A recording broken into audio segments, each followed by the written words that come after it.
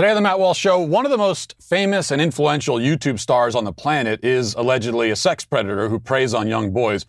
Not a huge surprise, but it does raise a question. Do you know what your kids are doing online and who they're being influenced by?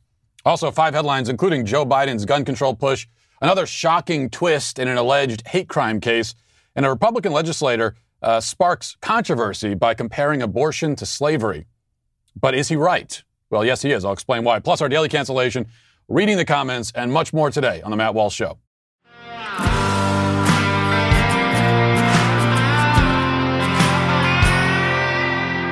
You know, when running a business, HR issues are the thing that can really kill you. I hear this from business owners all the time. Wrongful termination suits, minimum wage requirements, labor regulations. And on top of that, HR manager salaries are certainly not cheap. An average of $70,000 a year. So you're paying a lot. It's really complicated. And so if you're a business owner, you're probably looking for a solution to this problem. Thankfully, Bambee has that solution. Bambee, spelled B-A-M-B-E-E, was created specifically for small businesses to solve this problem. You get a dedicated HR manager, you can craft HR policy and maintain your compliance all for just $99 a month. With Bambee, you can change HR from your biggest liability to your biggest strength. Your dedicated HR manager is available by phone, email, or real-time chat, month to month, no hidden fees. You can cancel anytime. And they make it really easy on you that way. You didn't start your business just so that you could spend all of your time on HR compliance issues. I assume that's not the case anyway. You can let Bambee help and get your free HR audit today. You got nothing to lose with the HR audit. Go to Bambee.com/Walsh right now to schedule your free HR audit. That's Bambee.com/Walsh, spelled BAMBEE.com/Walsh. Since the advent of modern media, it's been a challenge for parents to keep track of the celebrities and public figures who are influencing their children. I was a kid in the 90s, and it wasn't easy for our parents. But at least back then, an adult who wanted to know what the kids are into these days always knew basically where to look. All they had to do was turn on MTV or a handful of other cable channels, and they could get a view of pop culture basically in its entirety. They may not have liked what they found, but I know that my dad certainly didn't. But what they found on TV was pretty much all there was, right? As far as pop culture goes, for the most part. They didn't have to worry that there was more weirder and darker stuff lurking out there somewhere in the shadows. The situation is very different now. Pop culture is more ubiquitous, but also more spread out, more obscure, harder for a parent to get a handle on.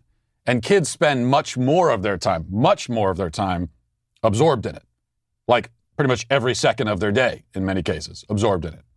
They may still watch a little bit of traditional TV, or maybe not, probably not, but most of their time certainly is spent online.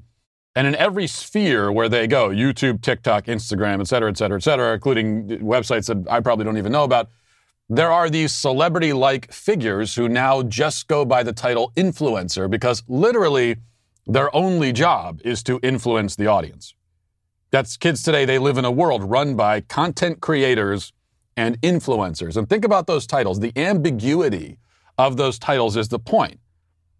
Because it doesn't matter what the content is. The point simply is to make content, any content, and influence. It's not like the influence is a byproduct of the music they're making or the art they're producing. Now, there still are singers and other artists who are also influencing, but for people who are just influenced, that's all they do. Nothing else. They don't create anything. They don't do anything. Their only job is to influence. And a lot of times they're influencing your kid. Now, influence to what end? In what direction? Well, that often depends on the corporate sponsors backing these people. The challenge for parents is that these influencers rise to prominence quickly, seemingly out of nowhere, sometimes falling out of favor as rapidly as they rose into it, like quarks popping in and out of existence. For parents, it's like an infinite game of whack-a-mole. The result is that if your child spends a lot of time online, there are going to be influencers influencing them that you haven't even heard of, despite the fact that they're massively popular, wealthy, and backed by the biggest brands in the world. A kid in the 60s had, the Beatles. A kid today has 1 million different versions of the Beatles in 1 million different places, and all of them have direct, sustained, and sometimes personal access to him. So that's all a long preamble to bring up the name James Charles. I've mentioned him on the show before. I mentioned him again yesterday on Twitter for a reason that I'll explain in just a moment. But to prove my point, a large number of my followers, many of whom are older, and when I say older, I mean like my age, told me that they had never heard of the guy and had no idea why I would bring up such an obscure, irrelevant figure. Well, James Charles is a YouTube and Instagram influencer. He has 25 million subscribers on YouTube. 25 million. Think about that. 27 million Instagram followers. He's also been sponsored by or worked with a number of major multi-million-dollar brands, starting with CoverGirl back in 2016. Charles is specifically a beauty influencer. He models makeup. And as we're told, or we were told with great fanfare a few years ago, he was the first male CoverGirl in history, which was supposed to be a big deal. He's also allegedly a sex predator. Charles, who's a 21-year-old man, has been repeatedly accused of sexting, sending nude pictures to, and trying to solicit sex from a series of underage boys. The accusations have come from boys as young as 14. Now, Charles, in an apology video posted to YouTube a few days ago, confessed actually to messaging a couple of these alleged victims, in this case, a couple of 16-year-old boys, by far not the only boys to have accused him. But he confessed to having messaged them. But he also said that he didn't know their age, and after some self-reflection and, quote, research, he decided that he shouldn't be involved with them. Let's listen to that. Within the past couple of weeks, 2 different people, both under the age of 18, have recently come forward saying that they had inappropriate messages with me on social media. One of them being from last year and one of them being from more recent. In both of these cases, I added these people on Snapchat, asked how old they were right away, was told that they were 18, believed them, engaged in a flirty conversation, and then later on found out that they were actually 16. Upon finding out, I was immediately embarrassed and blocked both people. Later on, when I saw them making videos about it and those videos going viral, my immediate reaction, completely honestly, was to be really, really upset. I wanted to get on camera and film another No More Lies video where I gather all my receipts and all my screenshots and try to tell my side of the story and then just move on from the situation. And now, looking back, that was so stupid because as I did more research on these topics and self-reflected, I realized that the receipts and the screenshots and the specific details of the interaction really don't matter because I f***ed up. He did some research. He had to do some research to find out about, whether he should be messaging underage boys, I guess. I don't know. Now, as I said, those are only 2 of the accusations, and not even the most serious ones. In that same video, he also justified his actions on the basis that he's lonely and desperate. In the past, he's admitted publicly that he's not attracted to older guys. Although he did say, he likes some younger, but he said only down to 18, he said. During an appearance on the Impulsive podcast, another really popular thing that your kid probably listens to and you may not have heard of, he seemingly admitted that he has on multiple occasions at least attempted to fly high school boys out to meet him. Let's listen to that. Talk to guys that live in different states and stuff, and I'm like, hey, why don't you come visit? And well, I can't afford a plane ticket. Yep. And it's like, okay, well, I can. So get on the plane. And well, I just don't really feel comfortable with that. But I love you and I really want to be together. And I'm like, well, we can't be together because you can't afford a plane ticket. You're probably still in either high school or college, like a senior in high school or in college. Right. So either you accept the flight and realize that this is what I'm bringing to the relationship so we can spend time together if you actually care about me, or we literally never meet because you can't afford it. That's the closest thing to an admission of a felony sex crime that you're likely to ever hear on a podcast. At least I hope. So this is a man multiply accused of soliciting sex from children who has come very close to confessing to the charge on multiple occasions publicly in front of an audience of millions. And yet he remains on YouTube. His videos are still monetized. As far as I know, he hasn't even been suspended. His corporate backers, sponsors, affiliates have almost all remained silent, and he's got a lot of them. There's little media coverage of the scandal, little public outrage. It's not hard to see why. Charles was hailed by the left and the media 5 years ago when he became the historic world's first cover boy, right? And he's a homosexual man celebrated for breaking gender barriers and so on. Now, for this man to also be a sex predator, and for the left and the media to be responsible for putting him in a position to prey on boys, well, that's just untenable. They can never accept that or admit to it, ever.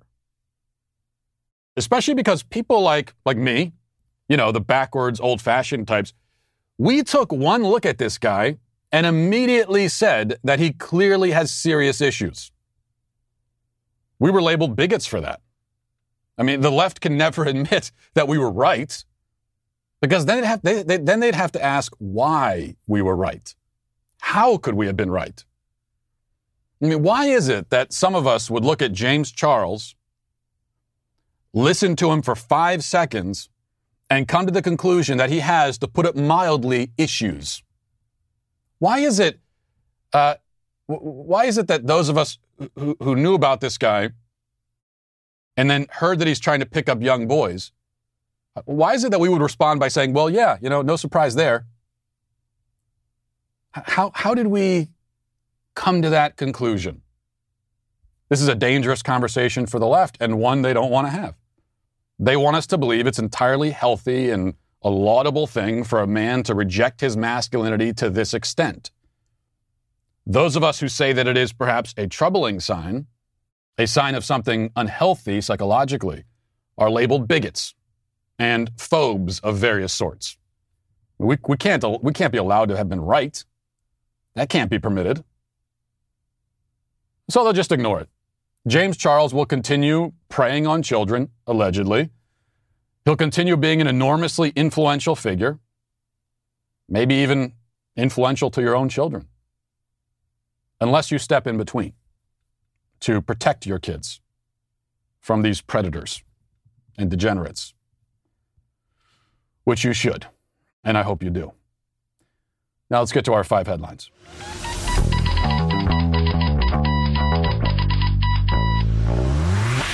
Now we're welcoming a new sponsor of the show. We're very excited about Moink. Look, Moink, they've got an interesting name and a great product on top of it. So you get this is a product you should remember, because Moink delivers grass-fed and grass-finished beef and lamb, pastured pork and chicken, and wild-caught Alaskan salmon directly to your door, helping family farms become financially independent outside of big agriculture. So you've got that benefit, but also you've just got the meat. You got the meat that's coming to your house that you can cook up, and it's very delicious. Their animals are raised outdoors. Their fish swim wild in the ocean, and Moink meat is free of antibiotics, hormones, sugar, and all the other junk that you find in prepackaged in the meat aisle. It doesn't make the taste any better, and it certainly isn't any healthier for you. So you could sign up at moinkbox.com/Walsh to get a year of ground beef for free, and then and you can't beat that. And then you can pick what meats you want delivered for your first box. Change what you get each month. You can cancel anytime. Moink was founded by an 8th-generation farmer who was featured on Shark Tank. Host Kevin O'Leary said that it's the best bacon he's ever tasted, and I can second that opinion. I agree with that. And look, when a man tells you that it's the best bacon he's ever had, that is quite a statement. So you've got to give this a try, right? Join the Moink movement today. Go to moinkbox.com/Walsh right now. Listeners to this show get free ground beef for a year. That's 1 year of the best ground beef you'll ever taste, but for a limited time. So that's spelled MOINK box.com/Walsh. That's moinkbox.com/Walsh. All right, so Joe Biden announced yesterday some measures that he would be taking for gun control, and actually a little bit of a personal tie-in here. I should mention that I did go out yesterday and buy a gun myself. Figured it was good time to do that, especially with all these with Joe Biden in office. And I have to say, aside from the fact that I had to show an ID and give lots of personal information and fill out a questionnaire about my mental health and criminal history and wait for the background check to clear and pay hundreds of dollars, it was so much easier than voting. Except for all of those things, it was so much easier than voting. Except for all of the things that made it way more difficult than voting, it was a lot easier. That was just my experience, though. And that, of course, is I'm in Tennessee. In many other states, it's going to be getting a gun is far more difficult than that, and you have to wait a lot more than a few minutes for the background check to clear. Anyway, Joe Biden announced executive orders to enact gun control. Fox has some details about that. It says an administration official detailed the actions to reporters on Wednesday. Among them, Biden is asking the Justice Department to propose within a month a rule to stop "quote unquote" ghost guns, which are kits people can buy legally to assemble a functioning firearm that does not have a serial number. Biden is also asking the DOJ to propose within 60 days. By the way, I'm sure that your average criminal looking to commit a crime is taking the time to assemble their own gun, right? I'm sure that's what's happening in most cases. Biden is also asking the DOJ to propose within 60 days a rule on braces used for handguns, which make them more accurate, to propose action on community violence intervention, to publish suggestions for red flag legislation, and is asking his administration to issue a report on gun trafficking. So those are all the things that he's thinking of doing. And a lot of it is purposefully vague. Like there's more to come. So we're not told everything that's going to happen here, and that's part of the point. Here is Joe Biden announcing this and talking specifically about the constitutional concerns and then promptly dismissing all of those concerns. Let's listen. Today we're taking steps to confront not just the gun crisis, but what is actually a public health crisis. Nothing I'm about to recommend in any way impinges on the Second Amendment. They're phony arguments suggesting that these are Second Amendment rights at stake from what we're talking about. But no amendment to the Constitution is absolute. You can't yell fire in a crowded movie theater. We call it freedom of speech. From the very beginning, you couldn't own any weapon you wanted to own. From the very beginning the Second Amendment existed, certain people weren't allowed to have weapons.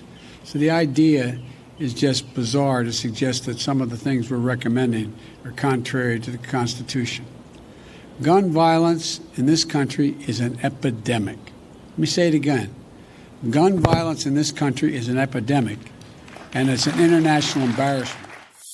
You can't yell crowd in a fired movie theater? He actually trotted out that old thing.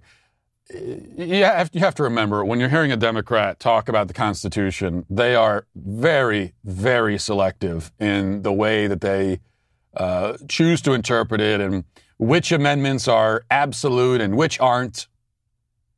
These are simply not serious people when it comes to constitutional interpretation or anything else.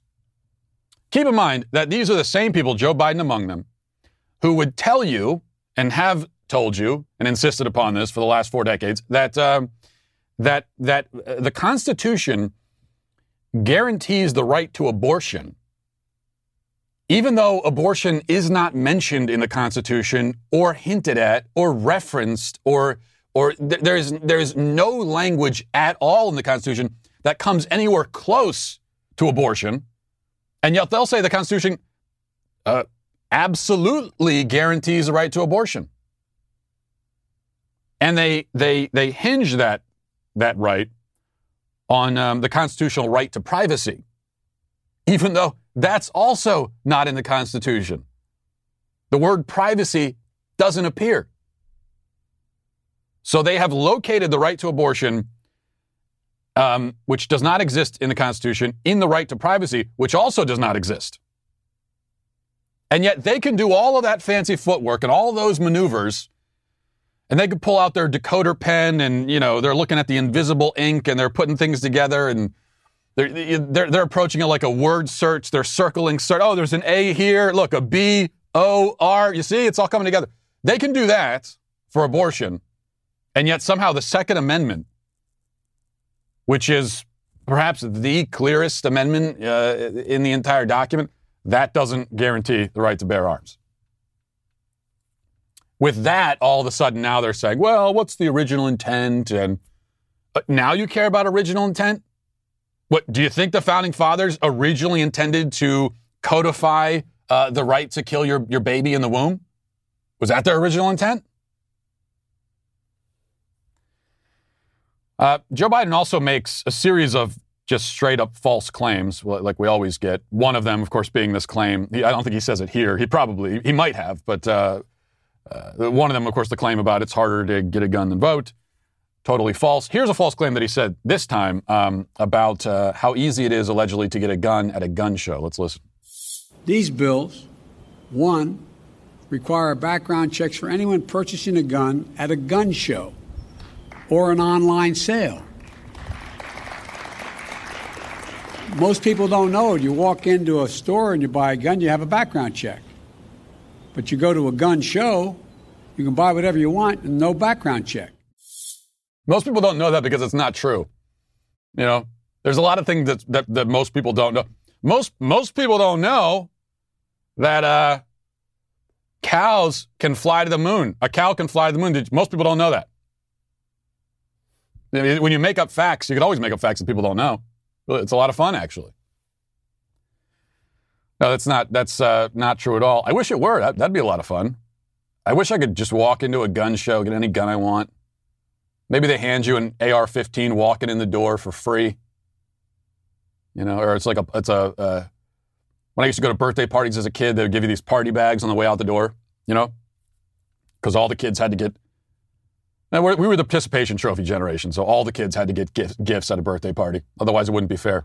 Anyway, I wish there was a gift bag when you leave the gun show. Got an AR-15 in there, That would be fun. But that's not how it works. It's not true at all. And Jen Psaki was asked about this like 30 minutes later, about this. You just heard Joe Biden say that, right? And here's Jen Psaki denying that Joe Biden said the thing that we all just heard him say. The president said a moment ago, quote, "You go to a gun show, you can buy whatever you want, no background check." Is there a special exemption in federal law that he was referring to, or just do FLA dealers not have to do background checks when they're at a gun show? Are you asking me if he was referring? No, it's okay. Were you asking me if he was referring to like a specific circumstance? Or I'm sorry, just tell me a little bit more about your question. I mean, is it the president's belief that you do not have to undergo a background check when you are at a gun show? No, it's not his belief. He believes that background check should be universal. Right. He says no background check. Well, we know what his position is, right? So let me reiterate that, which is that gut background checks are something that should be universal. They're supported by more than 80% of the public. He's supported legislation, advocated for that, and advocated against loopholes as well. So that's his position, and I appreciate you asking for the clarification. You can always tell when Jen Psaki is about to lie because her tell is that she acts confused by a really basic, straightforward question. That's when you know she's geared, because she's trying to think of what the lie is going to be, and she's buying a little bit of time. I don't blame her. It is a tough job, I would think, and why a person with a soul and integrity probably shouldn't accept it. To be the White House spokesperson, and you're going to have to get up there and lie every single day. So this is her tell. She acts like she's confused. So she's asked, President Biden just said that you don't need a background check at a gun show. Is that true? What do you mean? I don't understand your question. Could you rephrase it? I'm trying to understand. I really want to understand. I just don't understand that question you just asked. And then she says that, no, he doesn't believe that. So he lied then. She bought herself time to tell her lie, and it wasn't even a very good one, because what she said is, no, the president doesn't believe that. He doesn't believe what he said. Huh. What do we call that? Where you say something that you don't believe. What is that? It's a lie. Right. Okay, well, thanks for clarifying that, Jen. All right, number two, there were reports, speaking of lies, reports last week about racist graffiti, the good old racist graffiti gambit. Racist graffiti found around campus at a college called Albion College in Michigan. The graffiti said, here's what the graffiti said. KKK white power, die N-words please, and we do exist, KKK. And then there was a Star of David with the number 666 written across it. I guess it's supposed to be an anti-Semitic thing.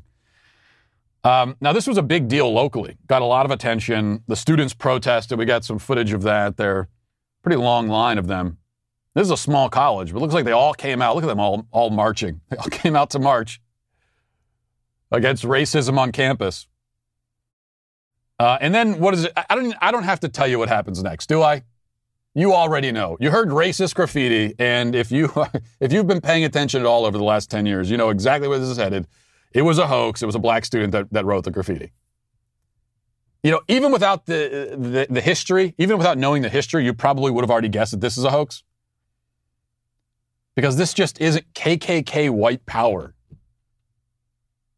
Who do you think is going to sincerely write that? Even if it was an actual white racist. Like, why would they write that? But as we've covered many times, you know, people who want to invent hate crimes and turn themselves into a victim, they have a lot of trouble doing it persuasively and convincingly because they really have not encountered a lot of racism from white people. So they don't even know what that would be like. If racism from white people was common in this country, number one, you wouldn't have to invent it. You wouldn't have to make it up. And number two, if you did make it up, you would have encountered it so often that you should be able to make it up and impersonate it convincingly. But this is obviously someone who has never encountered a white racist in his entire life. He has no idea what a white racist would say, which is good, by the way. He's never encountered one. That's a great thing. We should celebrate that.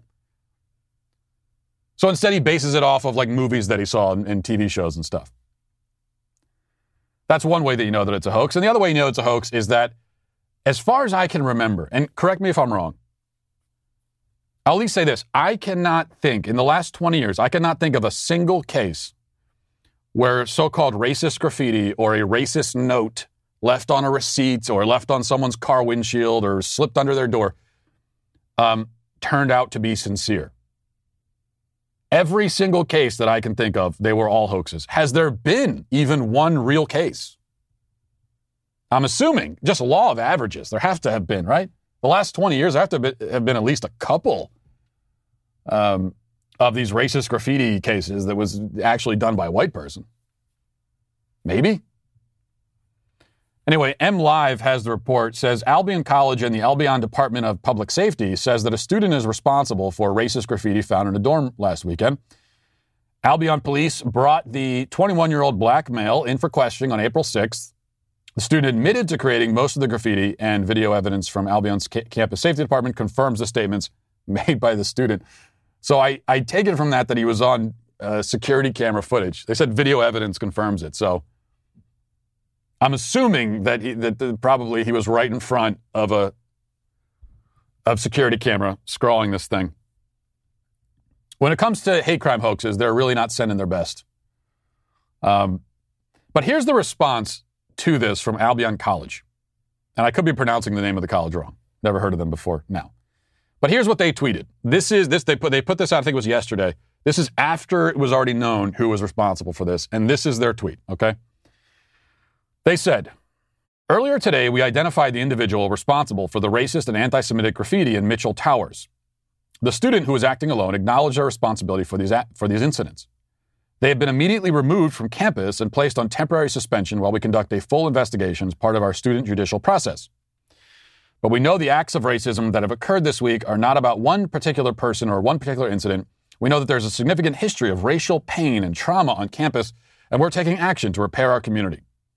We will change and heal together as a community because we are committed to doing the work. Right now, we encourage all members of our community to listen, respond, and care for one another, and lean on the faculty, staff, and community members who have been gathering today to make sure we're supporting you. We have your back. Okay. Aside from the normal tripe about we'll do the work, we're committed. The phrase do the work has become to me as grating and annoying as the phrase lived experience. And they're always said usually in the same sentence, by the same sorts of people. I'm surprised lived experience didn't appear in this statement here. We'll do the work to understand your lived experience. But do you notice? So we got to do the work, we got the buzzwords and everything. You notice what's missing from this statement? They never say it was a hoax. They never say that it was a black student who did it. In fact, they intentionally give the impression that it was a white student. They don't say that, but they tie all this into historic racism, racial trauma, so on and so forth. They're clearly trying to give the impression, without saying it, that the graffiti really was done by a white racist. That's the way the school has decided to handle it. And if that doesn't work, then they will at least try to disperse the blame.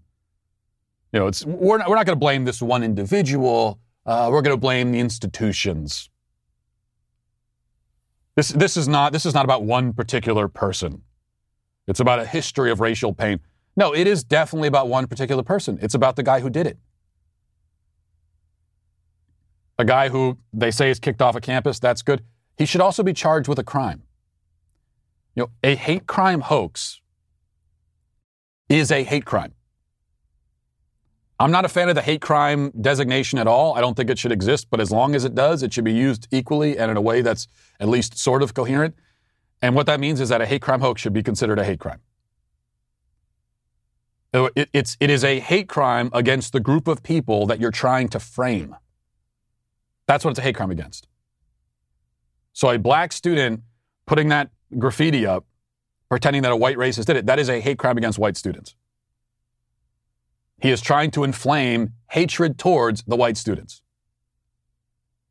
And guilt by association, he's trying to defame them as racist. That's the way we should. That's the way these things should be handled. All right. Next here, we have a report here from KFOR in Oklahoma, local news affiliate there, over the controversy surrounding a Republican legislator who, while arguing in favor of pro-life legislation, compared abortion to slavery. And this is a big controversy. We're supposed to be upset about this. Let's listen to the news report. Representative Jim Olson was introducing his bill to the House Public Health Committee when he made these comments that immediately sparked outrage from some of his fellow House members.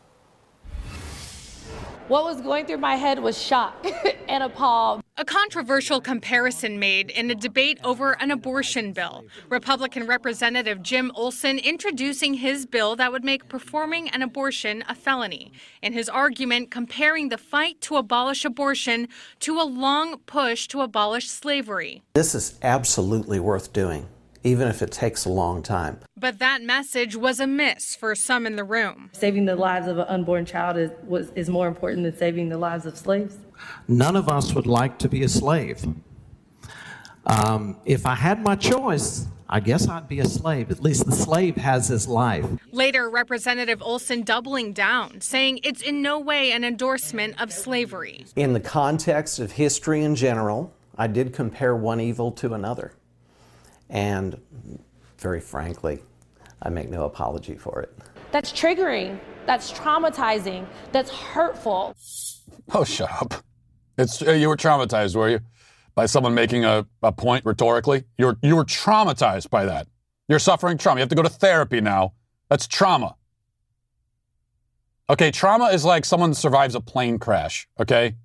Trauma is someone who was sexually abused as a child. That's trauma. Trauma is not a guy made a point you disagreed with. And this Jim Olson guy, I don't know anything about him, but based on that alone, I like him.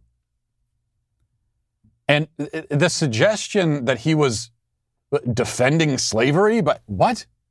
That was exactly the opposite point he was trying to make. He's trying to make a point about how evil abortion is by comparing it to slavery.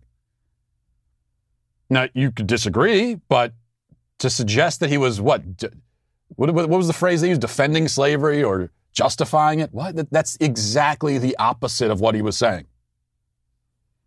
And in fact, as it happens, and I've made this point myself many times, there is a similarity here. There's a similarity because what you find throughout history is that, and this is true today, and it goes going all the way back, and this has always been the case in human society, unfortunately, that there are always groups of people who are pointing to other groups of people and saying that those people aren't people. Okay? Throughout history, you always have that. You have some people trying to deperson other people. And this comes in various different forms. And always leads to atrocity and death and oppression and horrible, horrible things. And what you find is that, and this is a really important point, that the people who are doing this, who are doing the depersoning, they always make the same kinds of arguments. Always. It never changes. For thousands of years, it has hardly changed. Now, this is something I go through in a lot of my speeches, but I'll go through it here just to make that point, as the point's been raised. In fact, I was giving a speech, Right to Life, here in Nashville, in Tennessee, a couple days ago, and I went through this same thing. So let's go through it, okay? Just to make the point. Every pro-abortion argument mirrors pro-slavery arguments from the 19th century. And let's go through them. There's the argument from ownership. This slave/baby is my property/body. You can't tell me what to do with it. There's the argument from privacy. No one is forcing you to have slaves/abortions. Mind your own business. There's the argument from superseding rights. My property/body autonomy rights come before the rights of a slave/fetus. There's the argument from inevitability. Slavery/abortion has been around for thousands of years. It's never going away. We might as well have a safe and legal system in place for it. There's the argument from pseudoscience. Slaves/fetuses aren't really people. They aren't like us. Look at them. They're physically different. Therefore, we are human and they are not. There's the argument from socioeconomics. If slavery/abortion ends, most of these slaves/babies will end up on the street without a job. There's the argument from the courts. This is a big one. Slavery/abortion has been vindicated by the Supreme Court. It's settled law. There's the argument from faux compassion. Slavery/abortion is in the best interest of the African/babies. The world can be a cruel place. It's best to protect them by keeping them enslaved/killing them. Then there's the argument from the assumed hypocrisy of the other side. You say you want to end slavery/abortion, but you don't want to live with freed blacks/adopt unwanted babies yourself. And that's only a partial list. Every single one directly correlates with arguments made today for abortion. And finally, do we have time for this? Yeah, we'll make time because we got to make time for this. I love playing the TikTok videos for you. And here's a good one. No introduction needed. Here's another TikTok woman screaming in her car. Always fun. Let's watch. So done with this world. I'm so tired of it. I'm so tired of this selfish, idiotic behavior. I have 1, 2, I have 3 inhalers. 3! And I also have to carry this iron lung with me anywhere I go. Just in case if these don't work and you have the nerve to tell me that you have a doctor's note not to wear this. If any doctor gave you that, it's because you're that weak you can't wear a piece of cloth. You're a selfish. And if your husband does that too in public, I hope you both catch COVID. I hope you both understand how serious this is. My 4-year-old needs me. My disabled husband who broke his spine in 2016 needs me. I'm the only one doing anything at my house because they need me. And you're selfish trying to take me away from them. Okay, darling. First of all, if you have trouble breathing, calm down. Stop screaming. This is not helping your asthma. I'll tell you that much. Second of all, mind your own business. My body, my choice, right? Remember? One of the pro-abortion arguments. Except it actually really applies here, whereas it doesn't apply for abortion because, again, as I've talked about many times, abortion is the direct killing of another person, is the direct destruction of another person's body. Not wearing a mask is not the direct destruction of another person's body. By not wearing a mask, you are not intentionally and directly killing another person. You're not. Anyone who says you are is insane, a lunatic, and should be disregarded. So in this case, I'll say, yeah, my body, my choice. Simple as that. I don't want to wear it, so I'm not going to. But I do also have to say, with all due respect, she says that she's the only one doing anything for her health and she's trying to look out for health. Well, the number one risk factor for COVID, yeah, asthma is not good, but really the number one risk factor is obesity. And we're a year into this thing. And you say that you care, you're taking this so seriously, right? You're taking it so seriously and your health is so important to you, but you're still very overweight. And so you're in a high risk category. If you were taking your health that seriously, you'd be taking care of that because that's something that you can do yourself. Can't blame anyone else for that. That is something you can do. And if you did, it would lower your COVID risk substantially. So if you're not even doing that, then I guess I question how seriously you're really taking it. All right. Let's move on to quickly reading a few of these comments here. Anna says, thanks for talking about aging. I'm tired of this youth-obsessed society, how society pretends no one ages, and if they do, there's something wrong with them. Yeah, well, and that, as we talked about yesterday, it's partially a symptom of our fear of death. We probably live in one of the most death-phobic societies in human history. Human beings have always been afraid of death. But we are so, pardon the phrase, dead set on denying it, not thinking about it, avoiding it. To an extent that I think sets us apart from many other human societies in history. And it's a symptom of that. It's also one of the reasons why, and I've never understood this, why asking somebody their age is like embarrassing. You're not supposed to ask that question.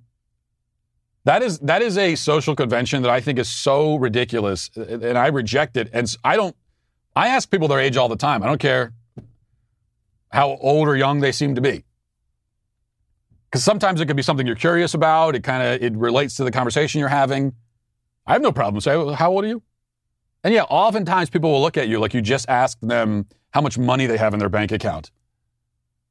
Or, if they have herpes or something. Like they look at you like you've just asked this incredibly personal. It's not. Who cares? It's your age. It's simply how long you've been on Earth. Why is that a really personal, embarrassing detail? I don't get it. If you've been around a long time, that's good. You should be proud of that. It's not embarrassing. So what, if you're 52, you're embarrassed that it's embarrassing that you've been on Earth for 52 years? You would rather that you've only been on Earth for 22? Why? If anything, it's embarrassing to be younger because it means you have less experience, less wisdom, less credibility in a lot of areas. I like getting old. I can't wait to be older. Once I get to like 70, I've been 70 years old really spiritually my whole life. And so when I get to 70, that's when I will know that I'm home. Let's see. T. Smith says, hey, Matt, just listen to your rumination on the meaning of life for non-religious people. Was reminded of a segment a while back when you critiqued Sam Harris's position on free will. Are you up on Sam's philosophy relating to the meaning of life from his Waking Up podcast? I'd be curious to hear your thoughts. I'm not sure exactly what you're referring to. I did hear a clip of his a while ago that someone sent me that I thought was interesting, where he talks about the reality of death and how to live in spite of the fact that we're going to die. And he's approaching this as an atheist.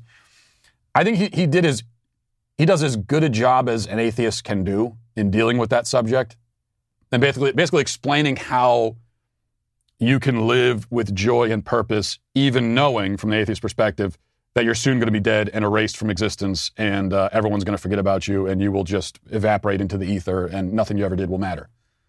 Like, even knowing that, how do you live with joy and purpose? Sam Harris, I've heard him address that a few times.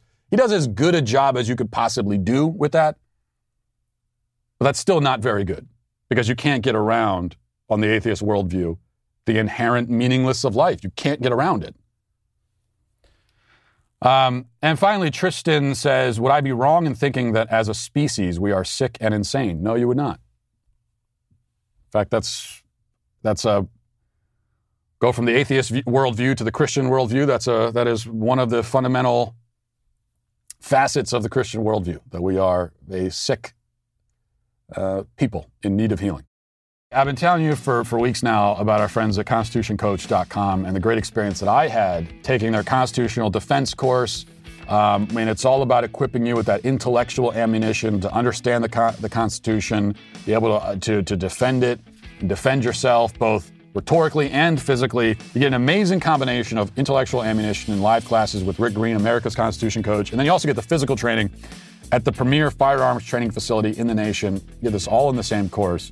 You get to join hundreds of other patriots from across the nation. This really is it's a one-of-a-kind opportunity. It's a once-in-a-lifetime opportunity. It's not the kind of thing that you do every day, and you got to take advantage of this. Don't just get a gun. You got to learn how to carry with confidence and get the training you need to defend your family. A lot of people now are running out and buying guns, exercising their Second Amendment rights, which is great, but learn how to use it also. Go to ConstitutionCoach.com. With all the instability in the U.S. these days, this training is more important than it's ever been.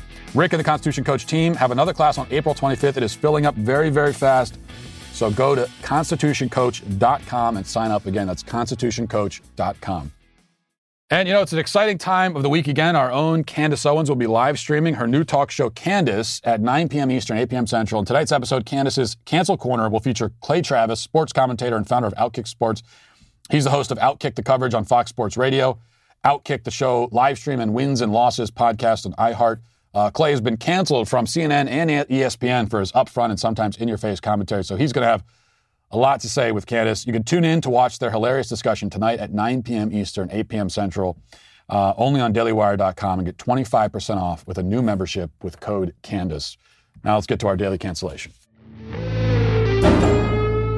Today for our daily cancellation, we turn to a website called Openly. Now, they bill themselves as an impartial LGBT plus news organization. Now, my first issue here off the bat is that they've left off the Q. I'm not sure why that is. This has been a really bad year for the letter Q, I think. But in any case, Openly published a lengthy thread which went viral and is supposed to demonstrate the validity of, quote, non-binary identities by showing that cultures across the world have their own versions of non-binary or trans people. Now, many on the left think they succeeded. Now, I think they succeeded too. It's just that they succeeded in proving my point, not their own point. So let's take a look at the thread. This is what they said. Quote, the gender binaries of male and female aren't as universal as you think. From Samoa to Albania, here are 8 cultures throughout history showing that the concept of non-binary gender is far from new. Now, we'll stop right there for a second. This is a tactic that the left likes to trot out from time to time, usually in an effort to normalize one of their preferred lifestyles. But this strategy creates some problems for the people who use it. The problem is that the, look, other cultures in the world agree with me, knife cuts both ways.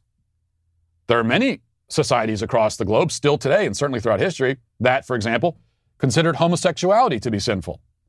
In many cultures, there are still very traditional ideas about the role of women. There are plenty of cultures where fathers decide who their daughters marry and so on. If we're meant to embrace gender fluidity because other cultures allegedly practice it, then should we also revert back to traditional marriage and patriarchal family structures on the same basis? Oh, no, of course not. No, we're supposed to celebrate and embrace other cultures based entirely on how those cultures conform to Western liberal ideas. That's what the left thinks. I don't know about you, but that sounds a little, what's the word they like to use? Colonialist to me. Now let's look at the examples they provide. We'll go through some of these. Two-Spirit, North America. Identifying with masculinity and femininity, indigenous North American Two-Spirit people are often said to contain both male and female spirits. They're often revealed in their communities, seen as a channel between the physical and the spiritual. Then we go to Samoa. Identifying as a separate gender, Fa'afins. I'm going to mispronounce a lot of stuff when I read this, but just go with me. Fa'afanin's roles in society moves fluidly between the traditional male and female. While they're assigned male at birth, Samoa also recognizes Fa'afatama, an equally fluid gender for those assigned female at birth. Then we go to South Asia, the Hijras. They say the centuries-old third gender associated with sacred powers usually refers to those assigned male at birth but don't identify as such. In 2014, India legally recognized Hijras as a third gender after they were criminalized by the British in 1871. Then we have the sworn virgins in Albania. In this dying practice, women take on the social identity of a man for life while taking a vow of chastity. By taking on this identity, they're elevated to the status of a man, entitled to the rights and privileges of the patriarchy. Then we go to the Metis in Nepal. Officially recognized as a third gender in Nepal in 2017, or rather 2007, Metis have a long history in the Himalayan region. Assigned male at birth, they assume a traditional feminine appearance. Nepal set a global precedent with a third gender category on official documents. And then finally, the Toms in Thailand. One of the dozens or more common gender identities in Thailand, Toms are women who adopt masculine mannerisms and style while using male speech patterns. Toms are often attracted to Ds, women who follow traditional Thai gender norms. Okay. Let's run through a few issues here. First of all, we're just assuming for the sake of argument that all of the information provided here is actually correct. And that is a wild assumption and probably a bad one. But that has to be our starting point for the sake of argument. Just remember to apply a healthy portion of salt to everything that you just heard. I don't even know if all that is true. For all I know, it's all false. For example, I do know that the Two-Spirit term, the first thing they mentioned for Native Americans, that term dates back to 1990. LGBT activists came up with it about 30 years ago. It's not some ancient idea stretching back into the distant past. They just came up with this. I suspect if I researched all of these other examples, I would find similar caveats. But again, for the sake of argument, let's pretend that all of the information in the thread is correct and not at all misleading. On that assumption, it actually defeats the very point that it's supposed to make. Why? Well, first of all, In some of these cases, the supposedly non-binary identification is religious in nature. We're told about the third gender people in South Asia who are believed to have sacred powers. But they don't really have sacred powers, of course. This is obviously an incorrect belief about the way the world works. It's a doctrinal, religiously based belief. Some might call it superstitious. Now, there's nothing wrong with religious beliefs in principle. I have my own religious beliefs. Though it is interesting that leftists will laugh at Christian doctrine while asking us to take seriously the belief in mystical third-gendered people with sacred powers. This is not a comparison that works in the left's favor. Though ironically, I think it's pretty good comparison. Works in my favor. I think it actually is a pretty good comparison, but not for the reasons that they think. Yes, it's true that the left's theories on gender are really religious more than anything. They, the left, I mean, they see gender as this mystical, supernatural thing, and that's how they come up with the concept of women being trapped in male bodies and so forth.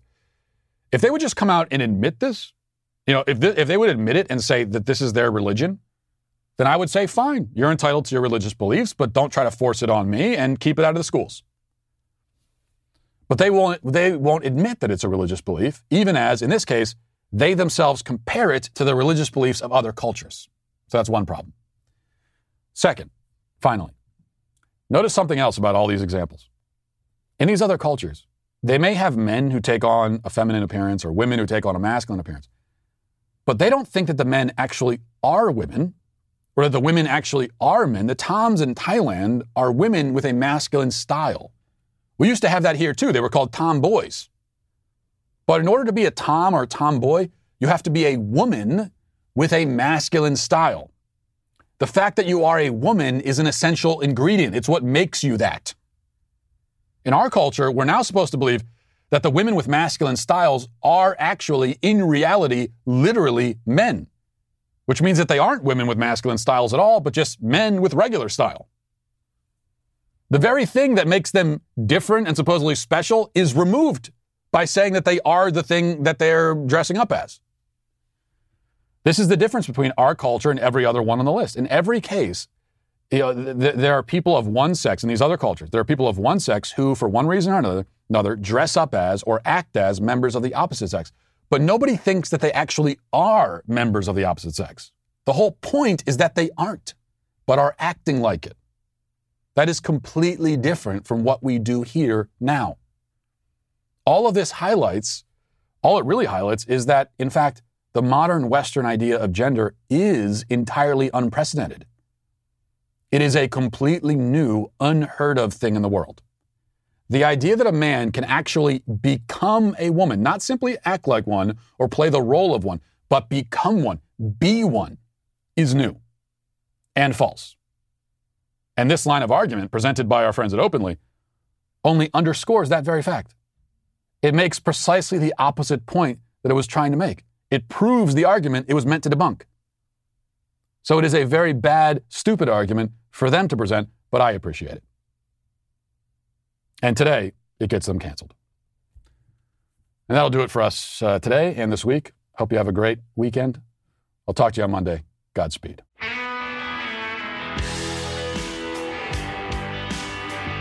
Well, if you enjoyed this episode, don't forget to subscribe. And if you want to help spread the word, please give us a 5-star review. Also, tell your friends to subscribe as well. We're available on Apple Podcasts, Spotify, wherever you listen to podcasts, we're there. Also, be sure to check out the other Daily Wire podcasts, including The Ben Shapiro Show, Michael Knowles Show, The Andrew Klavan Show. Thanks for listening. The Matt Walsh Show is produced by Sean Hampton, executive producer Jeremy Boring. Our supervising producers are Mathis Glover and Robert Sterling. Our technical director is Austin Stevens. Production manager Pavel Vodosky. The show is edited by Sasha Tolmachov. Our audio is mixed by Mike Coromina. Hair makeup is done by Nika Geneva. And our production coordinator is McKenna Waters. The Matt Walsh Show is a Daily Wire production. Copyright Daily Wire 2021. Hey, everybody, this is Andrew Klavan, host of The Andrew Klavan Show. You know, some people are depressed because the Republic is collapsing, the end of days is approaching, and the moon's turned to blood. But on The Andrew Klavan Show, that's where the fun just gets started. So come on over to The Andrew Klavan Show and laugh your way through the fall of the Republic with me, Andrew Klavan.